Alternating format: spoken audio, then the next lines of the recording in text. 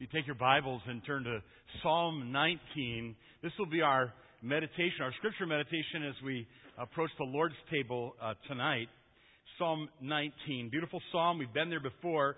And I will review something I've taught you before, but I want to show you something more that is on my heart tonight. Psalm 19 is a beautiful psalm about the Bible. It's about God's Word.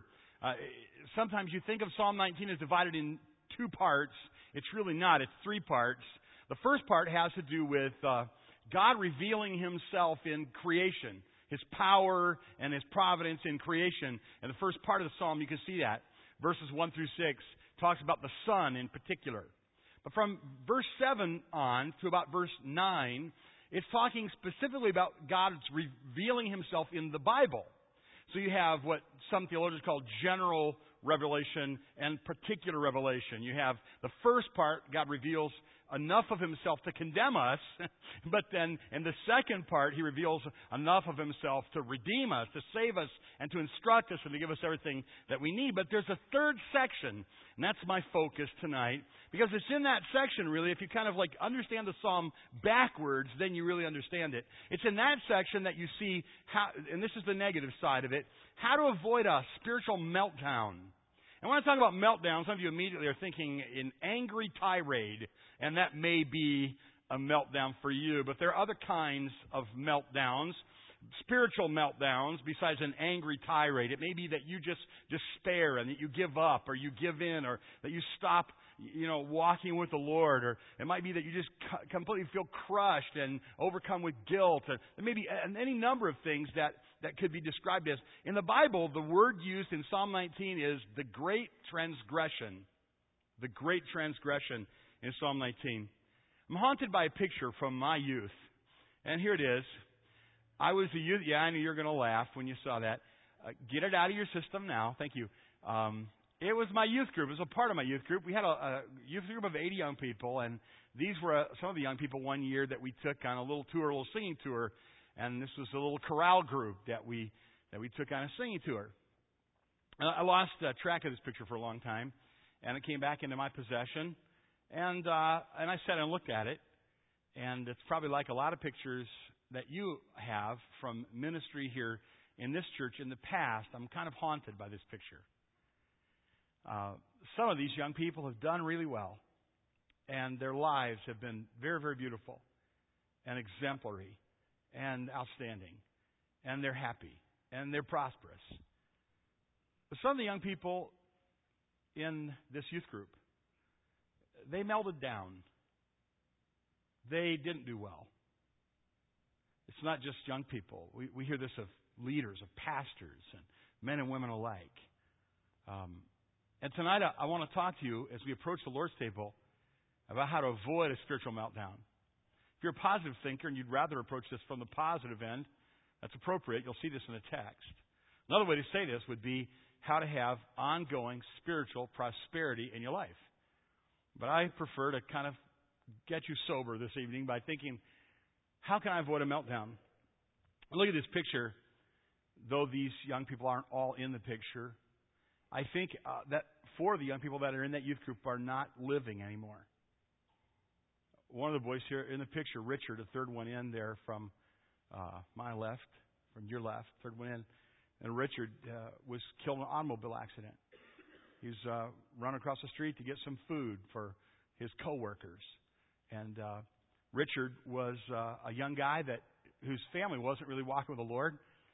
His mom would be out at night trying to socialize, and he'd be at a youth activity. And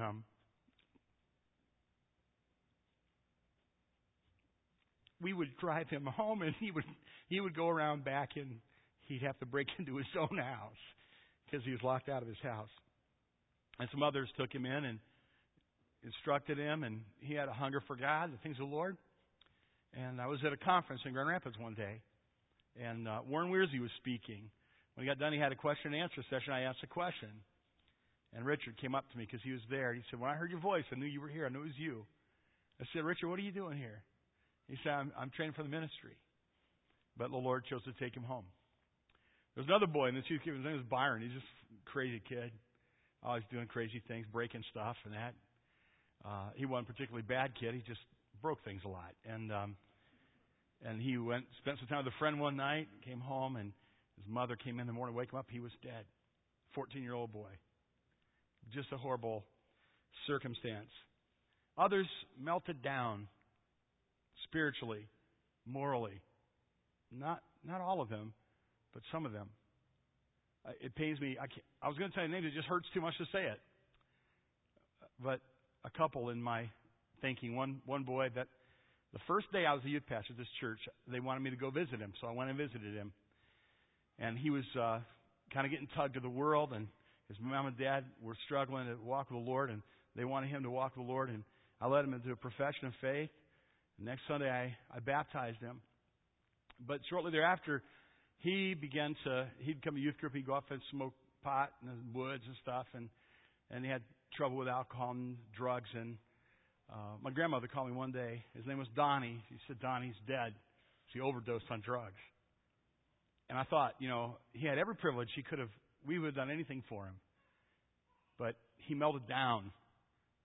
One of the most promising and beautiful young people in this youth group, one of the most beautiful and promising, bright young people in this youth group, had great hardship in her life and eventually ended her life, took her life.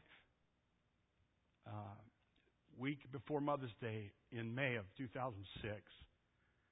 And it was one of the hardest things you could ever hear. And I think some of you know what I'm talking about. It's just things of the Lord. Sometimes you come to church on Sunday night, you go, okay, it's just another service. No, it isn't just another service. It's not such a thing as just another service. It's life and death. People's lives hang in the balance. There are people here, there are some of you here tonight, and you have loved ones that love you and they care about you and they don't want you to go to hell. They don't want your life to melt down. They care about you. They want you to be saved. There are people here in the service tonight, probably you're a Bible-toting person, and we don't know what's going to happen in the next year or two with you. We don't know what's happening in the private, thoughts in your own heart and life. And so I want to help you by sharing with you something that I found that's very encouraging to me here in this Psalm 19. I want you to look at a couple of things. The first section there, and this is a suggestion, and I'll go quickly over this because I've taught this before. But how do I avoid a spiritual meltdown? First of all, chapter 19, Psalm 19, verses 1 through 6, let creation tug you into the Word of God. Now think about this. In this case, you've got the heavens declare the glory of God, and the firmament shows His handiwork. Day unto day utter speech, and night unto night reveals knowledge. There is no speech nor language where their voice is not heard. Their line is gone out throughout all the earth, and their words to the end of the world. In them He has set a tabernacle for the sun. This is understanding. He's talking about the firmament or the heavens and the sun tracking through the sky. So He's just saying, look at the sky. God is shouting to everybody on earth in the creation of the sun in the sky. God is speaking. We see this also in Romans 1. In them He has set a tabernacle for the sun, which is like a bridegroom coming out of his chamber and rejoices like a strong man to run his race. A couple of pictures here. Its rising is from one end of heaven and the circuit to the other end, and there is nothing hidden from its heat. God's continually speaking to everybody in the world through His creation. And so, if you want to avoid a spiritual meltdown, first of all, let nature and God's power and God's creative His providence and His creative power, let that tug you Godward into the Word of God. Because that's what's going to come next. You notice in Psalm 19, the next section is a beautiful poetic section talking about a number of different ways to describe the Bible. I'm going to tell you a little secret. I'm going to pulling a pastoral trick on you tonight, okay? Not really a trick. It's not really deceptive. It's just, maybe I should rephrase it. I'm doing something which I believe is pastoral wisdom tonight. I'm pushing you in the direction you're leaning, right? How many of you said, I really need to get in the Word this year. I need to read the Bible more. Raise your hand. Yeah, now I want to push you in that direction. That's a great thing. And I would suggest that you root your life in the Word of God. That every day that you root your life in the Word of God. It's before internet, it's before email, it's before personal conversation. A quiet chair in front of the window or by the fire where you and God, you meet and you talk with Him and you listen to His voice and you're quiet before Him and you open up His Word. If you want to avoid a meltdown, then let the creation around you, including the people that God created and all the things around you, nudge you, push you toward the Word of God. And then put your roots down in the Word of God. Now, I'm going to expand on this number 2 there, and let me just show you some things, and I'll do this quickly because this is material I've covered before, so I'll do this very fast, frustratingly, so you can kind of go back to the podcast and find a message on this. But I want to give you these. Are you able to read this? Is this big enough for you to read? Help me on this. How many of you can read this? Raise your hand. Oh, okay, you're good. All right. So, your eyes are better than mine. All right. But let me show you these 6 things. The Bible gives spiritual life. You want to get your roots down in the Bible because the Bible gives spiritual life. Look at verse 7. The law of the Lord is perfect, converting the soul or reviving the soul. The Bible gives spiritual life. It's where you understand the gospel. Some of you here tonight, you wonder, you think that spiritual life comes from trying real hard or doing good or going to church or some kind of like spiritual, moral gymnastics, but that's what the Bible says. The Bible is the seed of truth, and the Word of God gives the gospel about Jesus' death and His burial and His resurrection. He died and was buried and He rose again. Jesus Christ died to pay for the guilt and the shame that you have. We always talk about this. We try to talk about it in every service here.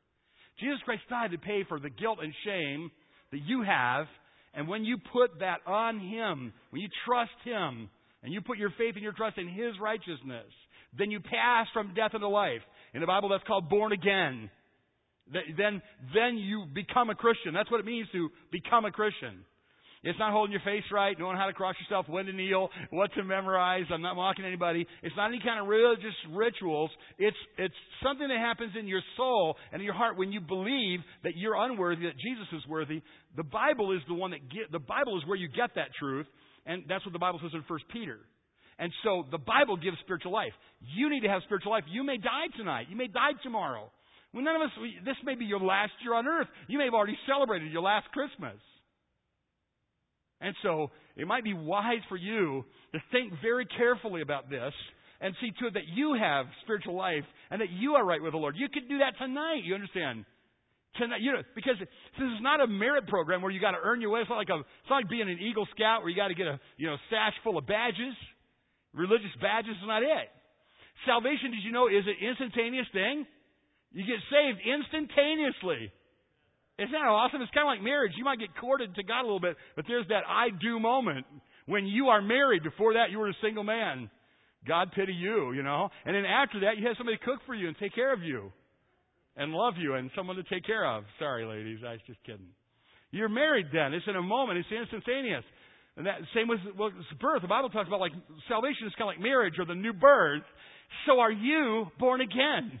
Do you have life in you? Because if you do, it's because you got the truth from the Bible. The law of the Lord is perfect, reviving or converting the soul. That'd be a good reason to get in the Bible, to get the message that gives you life. The Bible is the only accurate record of who God is. We tend to think of we need to know who we are. No, we don't. We need to know who God is. God will tell us who we are. The testimony of the Lord, that means the biography of God, the story of God, it is sure or accurate, and it makes foolish people wise. That's what verse 7, the second part of verse 7 says. Why do you want to get in the Word every day? Well, you get in the Word every day so you can have life. And so you can have life revived. And you get in the Word of God every day because it's what tells you about who God really is. Everybody, every joker on TV's got his idea about who God is. It's something he cooked up out of his brain, out of his depraved mind. Bad idea. Get in the Word of God. God's sure, tested, true Word of God. It will tell you who God is. If you want to know who God is, if you want to understand you need to understand God, and He'll tell you who you are. He'll show you who you are. You concentrate on getting to know God, and you will understand you. Some of you, like you're here married tonight, and you hope your marriage lasts. You hope that you can be married, and you're kind of like thinking, I hope this lasts, and we can raise our kids together, and all of that. I'm telling you, get to know God. Get to know Him. Get your roots down in God's Word. And when you know Him, He will let you know about you. Both of you, get in God's Word. Get in a good church. Get on your knees in prayer. Humble yourself before the Lord. Walk the Lord. Get in one of our ABF classes every Sunday and just hunger and dig there. Get into the Word of God. Get your kids in Sunday school. And you come. Be a fanatic. Come on Sunday night, Sing. Lois was over there, and when the choir was singing, she said, they should have sung that one this morning. I told her I heard the Pines warming up, and I said, they got a Sunday night song that they should have sung this morning. Well, I think it's fine, Pastor. You're good. But what a blessing to be here tonight. You could have watched yet another football game, which you're not going to remember the score of next year. but you chose to be here. Because there's something deeper. There's something richer. There's something that's sweeter. There's something that's more profound that's happening here tonight. Because we're talking about the things of God. And so if you need help, you have God's help right here. Get your roots down in God's Word. Think of that. This is a wonderful promise. No other book in the world, no other person in the world, no other organization in the world can do this for you. The Girl Scouts, nice group, good cookies, can't do this for you. All right? Like it. If they're coming, I'm buying. But they just can't do that. They don't even claim to do that, right? There isn't a dog kennel that you can join that's going to do for you. This is the group right here. It's the church of the living God, teaching the Bible, the Word of God. The testimony of the Lord is sure making wise and simple. You need wisdom? Learn about God. The Bible gives specific direction for living. The statutes or the precepts of the Lord are right, rejoice in the heart. The Bible contains commandments of God. The commandment of the Lord, it's pure, enlightening the eyes. The Bible shows me how to experience genuine, lasting worship. You were made to worship God. And that's what the fear of the Lord is. It's reverence for God. It's letting your heart be deeply stirred by God. So the fear of the Lord is clean and endures forever. That's going to last forever. What are they going to be doing throughout all of eternity? They're going to be worshiping Jesus Christ. Can I rephrase that? What are we going to be doing throughout all of eternity? We are going to be worshiping Jesus Christ. Thou art worthy is what we're going to be saying all throughout eternity. Thou art worthy. Thou art worthy. We're not going to be praising a car in heaven. We're not going to be praising a team in heaven. We're not going to be praising a designer in heaven or some cultural cool icon. But we'll be on our faces, those of us who know the Lord, giving glory and honor, and that will give us great soul satisfaction. How do we learn to worship or reverence God? Well, you get your roots down in the Bible. The Bible shows me how to experience genuine, lasting worship. One more thing the Bible does. The Bible shows you how to have a righteous life, how to live a righteous life. The judgments of the Lord or the rulings or the case law are true and righteous altogether. It gives you kind of more specific, down, detailed direction. So you study the Bible, you get some detailed direction. So you have big overarching principles, you have detailed direction. This is just review. I want you to see that, though, because if you want to avoid a meltdown, first thing, let creation tug you into the Bible. Second, get your roots down in the Bible. Now, here's what I just said that to introduce this idea. How do you avoid a meltdown? Here's what I'd like to do. I'd like to take you through verses 10 through 14, okay? And I'd almost be tempted to do it backwards to make it clear, but we'll jump down to verse 14, verse 13, I'll show you something. Then we'll go back to verse 10, and we'll go cruising through verses 10 through 14. I think this will help you, okay? But in there's this chilling phrase in verse 13.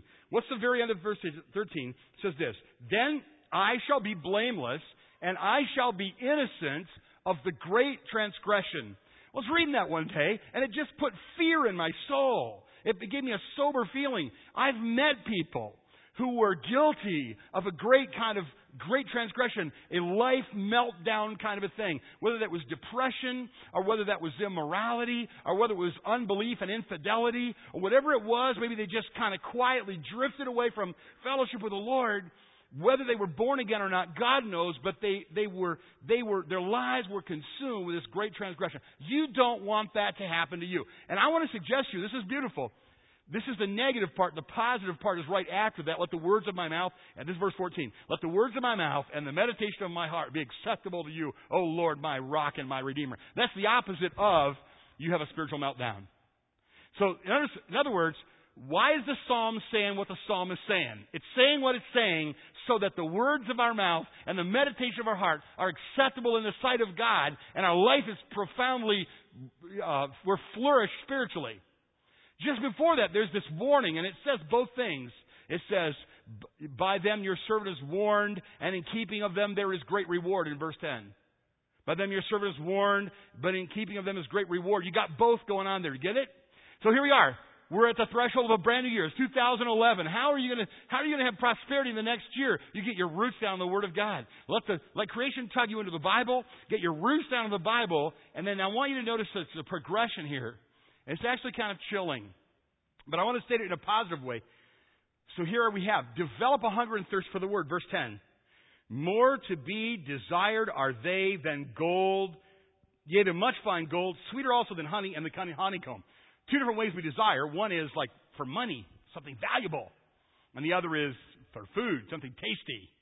And they're using these two pictures of the Bible. This is the way it ought to be for you. You have a desire like this is tasty, it's delicious, it's compelling to you, it's attractive to you, or it's valuable to you. What is? The Bible, God's Word. When God speaks, that should be valuable to you. When God speaks, that should be satisfying to you. You get that? And that's what verses 10 is saying. More to be desired. So develop a hunger and thirst for the Word. Second, take the warnings of the Word of God very seriously. Notice that when it says in verse 11. I think I said that was in verse 10 earlier. It is in verse 11. Moreover, by them your servant is warned. You get up in the morning and you read your Bible and you might find a warning there. Just the warning that you needed. That's why people's lives are melting down. It's because they don't have anybody warning them. They're not in the Word. They're not getting good, solid, direction in their lives. And yet the Bible has direction for your life. And so take the warnings of the Bible seriously. Matter of fact, you just see that in people's lives. Value the benefits of the Word in your own life. Verse 11. And in keeping of them there is great reward. So when you obey the Bible, the principles of the Bible, the precepts, the statutes, the testimonies, the judgments of the Bible, when you obey them, when you revere them, when you follow them, they will warn you and they will reward you. They're satisfying and there's a safety that's involved in that. That's verse 11. Verse 12, then, you start to get into something kind of interesting because you have kind of a mention of sin in a little way, and then the next verse mentions it in a bigger way, and the next verse a bigger way, and the next verse a bigger way, until 5 of these mentions in, it ends in a great transgression. This is the heart of what I wanted to give you as we approach this table tonight. Watch this. Be ruthless with small sins in your life. Be ruthless with small sins in your life. I did not say be ruthless with small sins in your wife's life. Real bad idea. I didn't say be ruthless with small sins in your kids' lives. Yes, they should drive you to your knees. They should cause you to examine your own heart. You should be very careful and wise in your instruction of your children. You are ruthless with small sins in your own life. Be hard on yourself with the small sins in your own life. Notice what verse 12 says. I want you to see it all together. We'll see this. Who can understand his errors? Notice that. The next phrase says, cleanse me from secret faults. So you go from an error, which sounds kind of small, to a secret fault, which is a little more serious now, isn't it? It's a fault that I'm covering up. Nobody knows. Keep your servant back from presumptuous sins. Now I'm sinning presumptuously. As if it doesn't matter. That's worse, isn't it? Can you see how these are getting worse?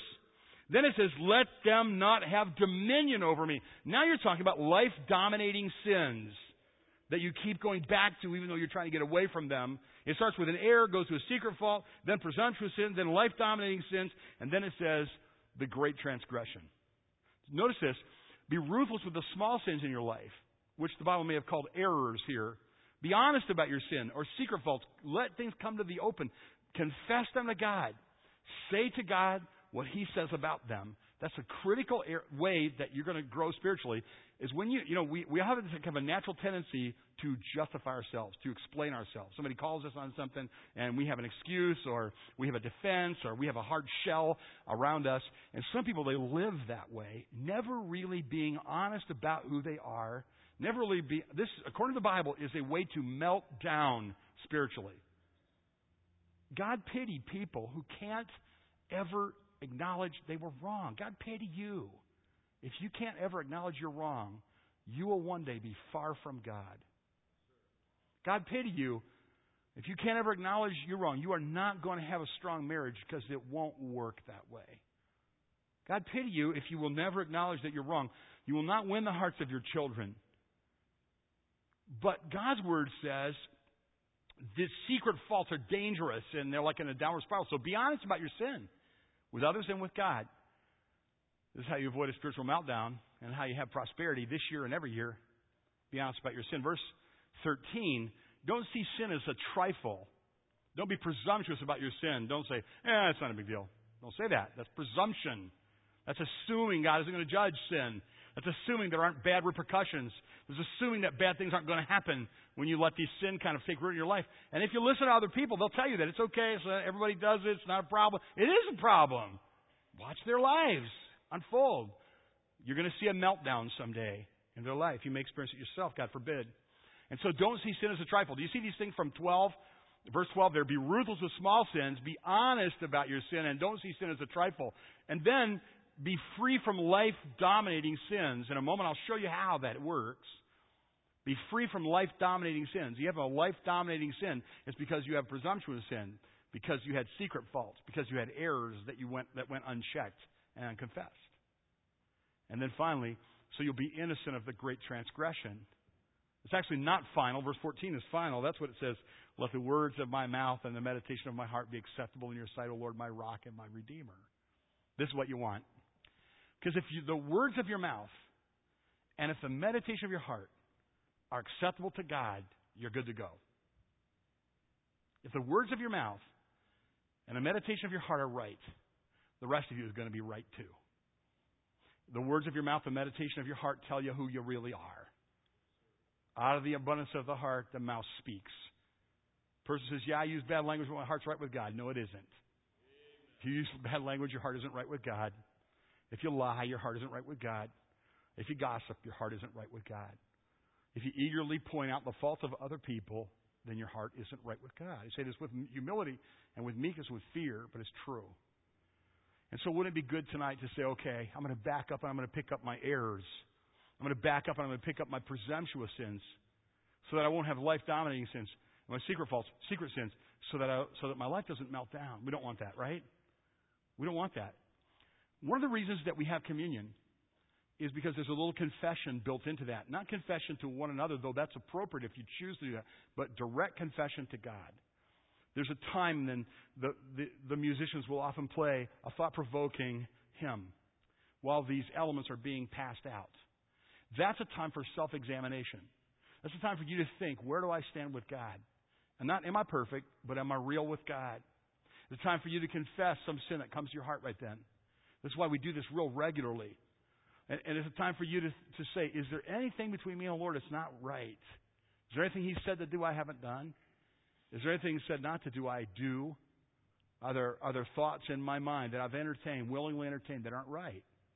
Well, the way to avoid a spiritual meltdown is to come to a place like communion, or in your truck, or in your rocking chair in front of the window, looking out over your backyard, or on your knees by your coffee table, where you say to God, God, I've gotten presumptuous with my sin.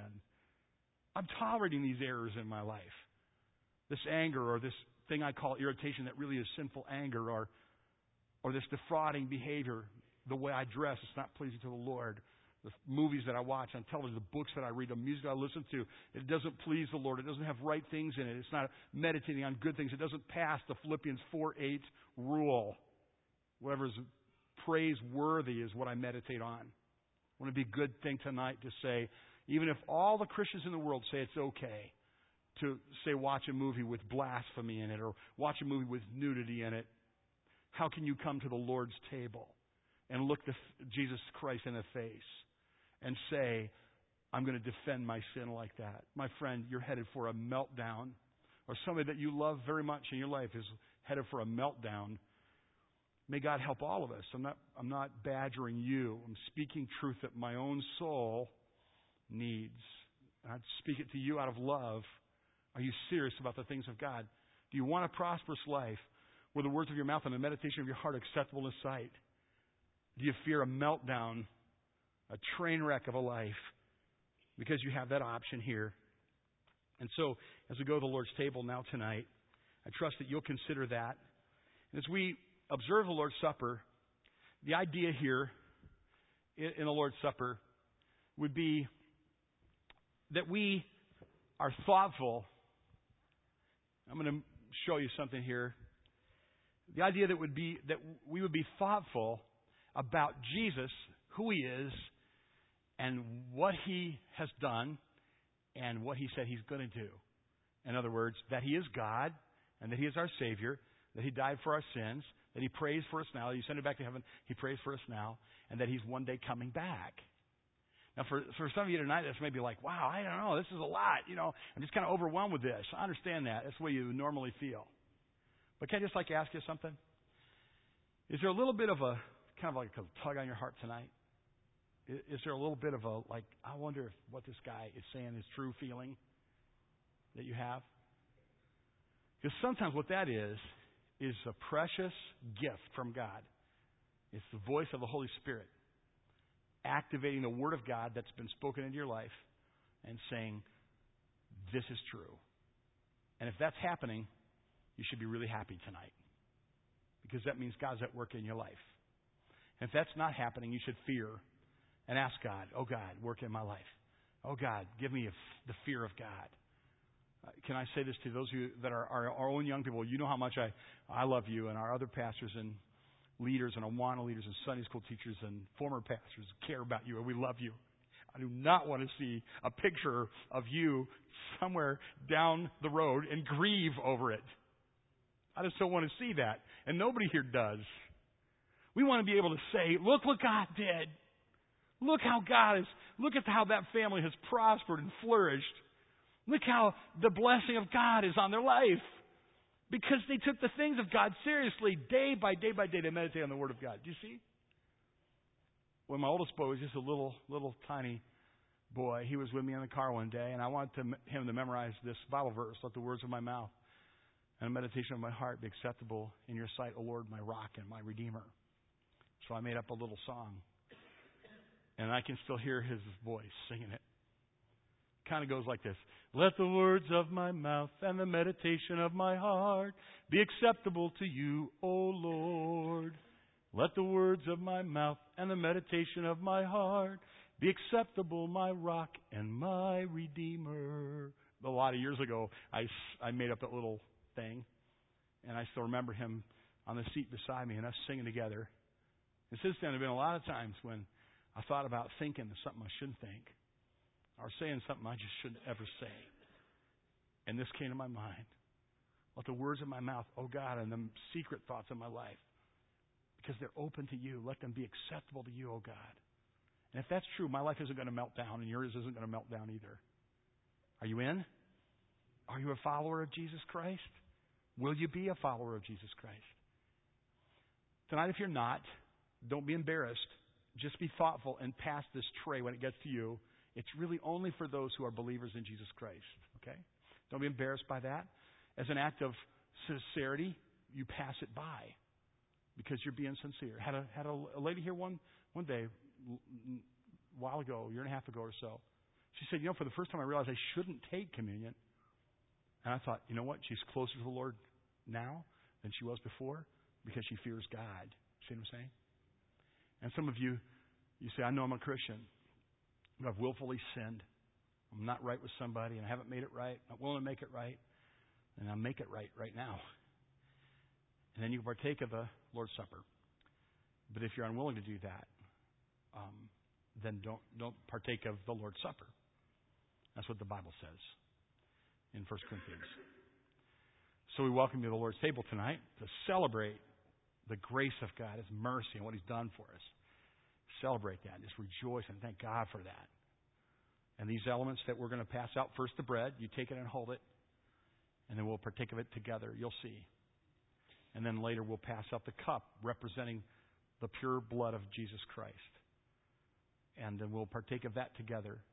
When we do that, we'll think about who Jesus is. We'll think about what He did for us. It gives a sense of a sweet sense of happy security and soul fidelity in our souls, our faithfulness to God and during that time. Lord, we thank you tonight that we can come to your table. Thank you, Lord, tonight that we have the riches of your word. Thank you, Lord, tonight that you're still working in people's lives and changing people's lives and making people new and stirring them up with love for the things of God as we've seen here tonight. Thank you for your body which was broken for us. Amen. How many of you are like I am? The longer you know the Lord, the more you look forward to communion services, the fellowship that we have together. Did you ever notice that God never designed for communion to be alone? He didn't want it that way. He designed for communion to be together. He designed a lot of things in the Christian life to be a community, a together thing, not an alone thing. Even though we tend to think independently, it's really not the way the Bible's written. It's not the heart of God. Something that always happens to me when these men distribute the elements and then come back and then we serve them. There's a fellowship that we have. There's a oneness of heart that we have. Not because we all like the same things necessarily, because we all are united in the Lord Jesus Christ. What a beautiful thing that is. So it's the way God designed it to be. I love to read the words of the Apostle Paul that are recorded in 1 Corinthians 11. For I received from the Lord that which I also delivered to you, that the Lord Jesus on the same night in which he was betrayed took bread, and when he had given thanks, he broke it, and said, Take, eat, this is my body which is broken for you. This do in remembrance of me.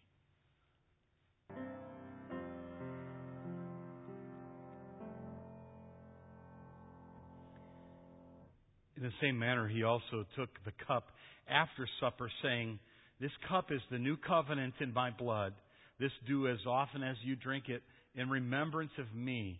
For as often as you eat this bread and drink this cup, you proclaim the Lord's death until he comes. I was at a conference a few years ago, and a young woman walked past me. She had 3 little adorable boys. She said, Hi, Pastor Pierpont. I said, I'm sorry, but I don't remember who you are. She said, Oh, I'm sorry. No, I'm Lauren Elm's wife. You see the guy from your left, the first man on the left in from the little short girl there, the little short guy there? Is Lauren Elms. When Lauren was in our youth group, I remember that he wasn't a very good athlete. He was actually an abysmally poor athlete. He was embarrassingly bad. I watched him one time playing softball, and I thought, it is a shame that his dad never took him out in the backyard and taught him how to catch a ball. He can hurt himself. But that wasn't his gift. His gift was music. And God has used him in a beautiful way. And I've actually seen him direct a choir of 4,000 people. A young woman, his wife. One thing I remember about Lauren when he was in the youth group, he just had a hunger for God and he had a desire to just simply obey the Bible. Thought you might like seeing his family now. Isn't that beautiful? What do you think of that, Lois? So, what's your picture going to look like 25 years from now? You say, I'm not that handsome. Well, I get it. It's not what I'm talking about. You going to be walking with the Lord? Meditation of your heart going to be pleasing to the Lord? You're going to be, words of your mouth going to be pleasing to the Lord? God forbid, you won't melt down. Stand with me, and I want you to sing my little song, will you? After we're done singing the song, we get to go home after our fellowship and so forth. But tonight, maybe you're here and you shouldn't go home till you get stuff right with the Lord. Maybe you need to be saved, and this would be an awesome night to get saved. We're seeing God do something. Some little girls get baptized. Some other people get saved. Somebody else. There's our sister Erin that was baptized last Sunday night. Had happened to come the night that we're talking. After she came to know the Lord and saw the baptisms the other evening, and we were talking about baptism and talking about salvation at night, and her heart was stimulated by those that obeyed, and some gave testimonies tonight that their lives were stimulated by others who obeyed. Wouldn't it be nice to have that kind of spiritual momentum going? Maybe some people are going to start getting saved here and right with the Lord, and that would be good. Don't look around. Look at your own heart. Amen? Amen? And so tonight, after we're done singing our little song, you'll be dismissed. But I'm going to stay right here. And if you'd like to talk tonight, or if you'd like to have an appointment to talk, I'll be happy to talk with you more. If you're a young woman or woman, and you'd rather talk with a woman, then you come talk to me, and I'll get an appointment lined up with you and a thoughtful, trained woman that can help you. Okay? Can you sing this with me? It kind of goes like this, real simple. Let the words of my mouth and the meditation of my heart be acceptable to you, O Lord. Let the words of my mouth and the meditation of my heart be acceptable, my rock and my Redeemer. Let the words of my mouth and the meditation of my heart be acceptable to you, O Lord. Let the words of my mouth and the meditation of my heart be acceptable, my rock and my Redeemer. Good night.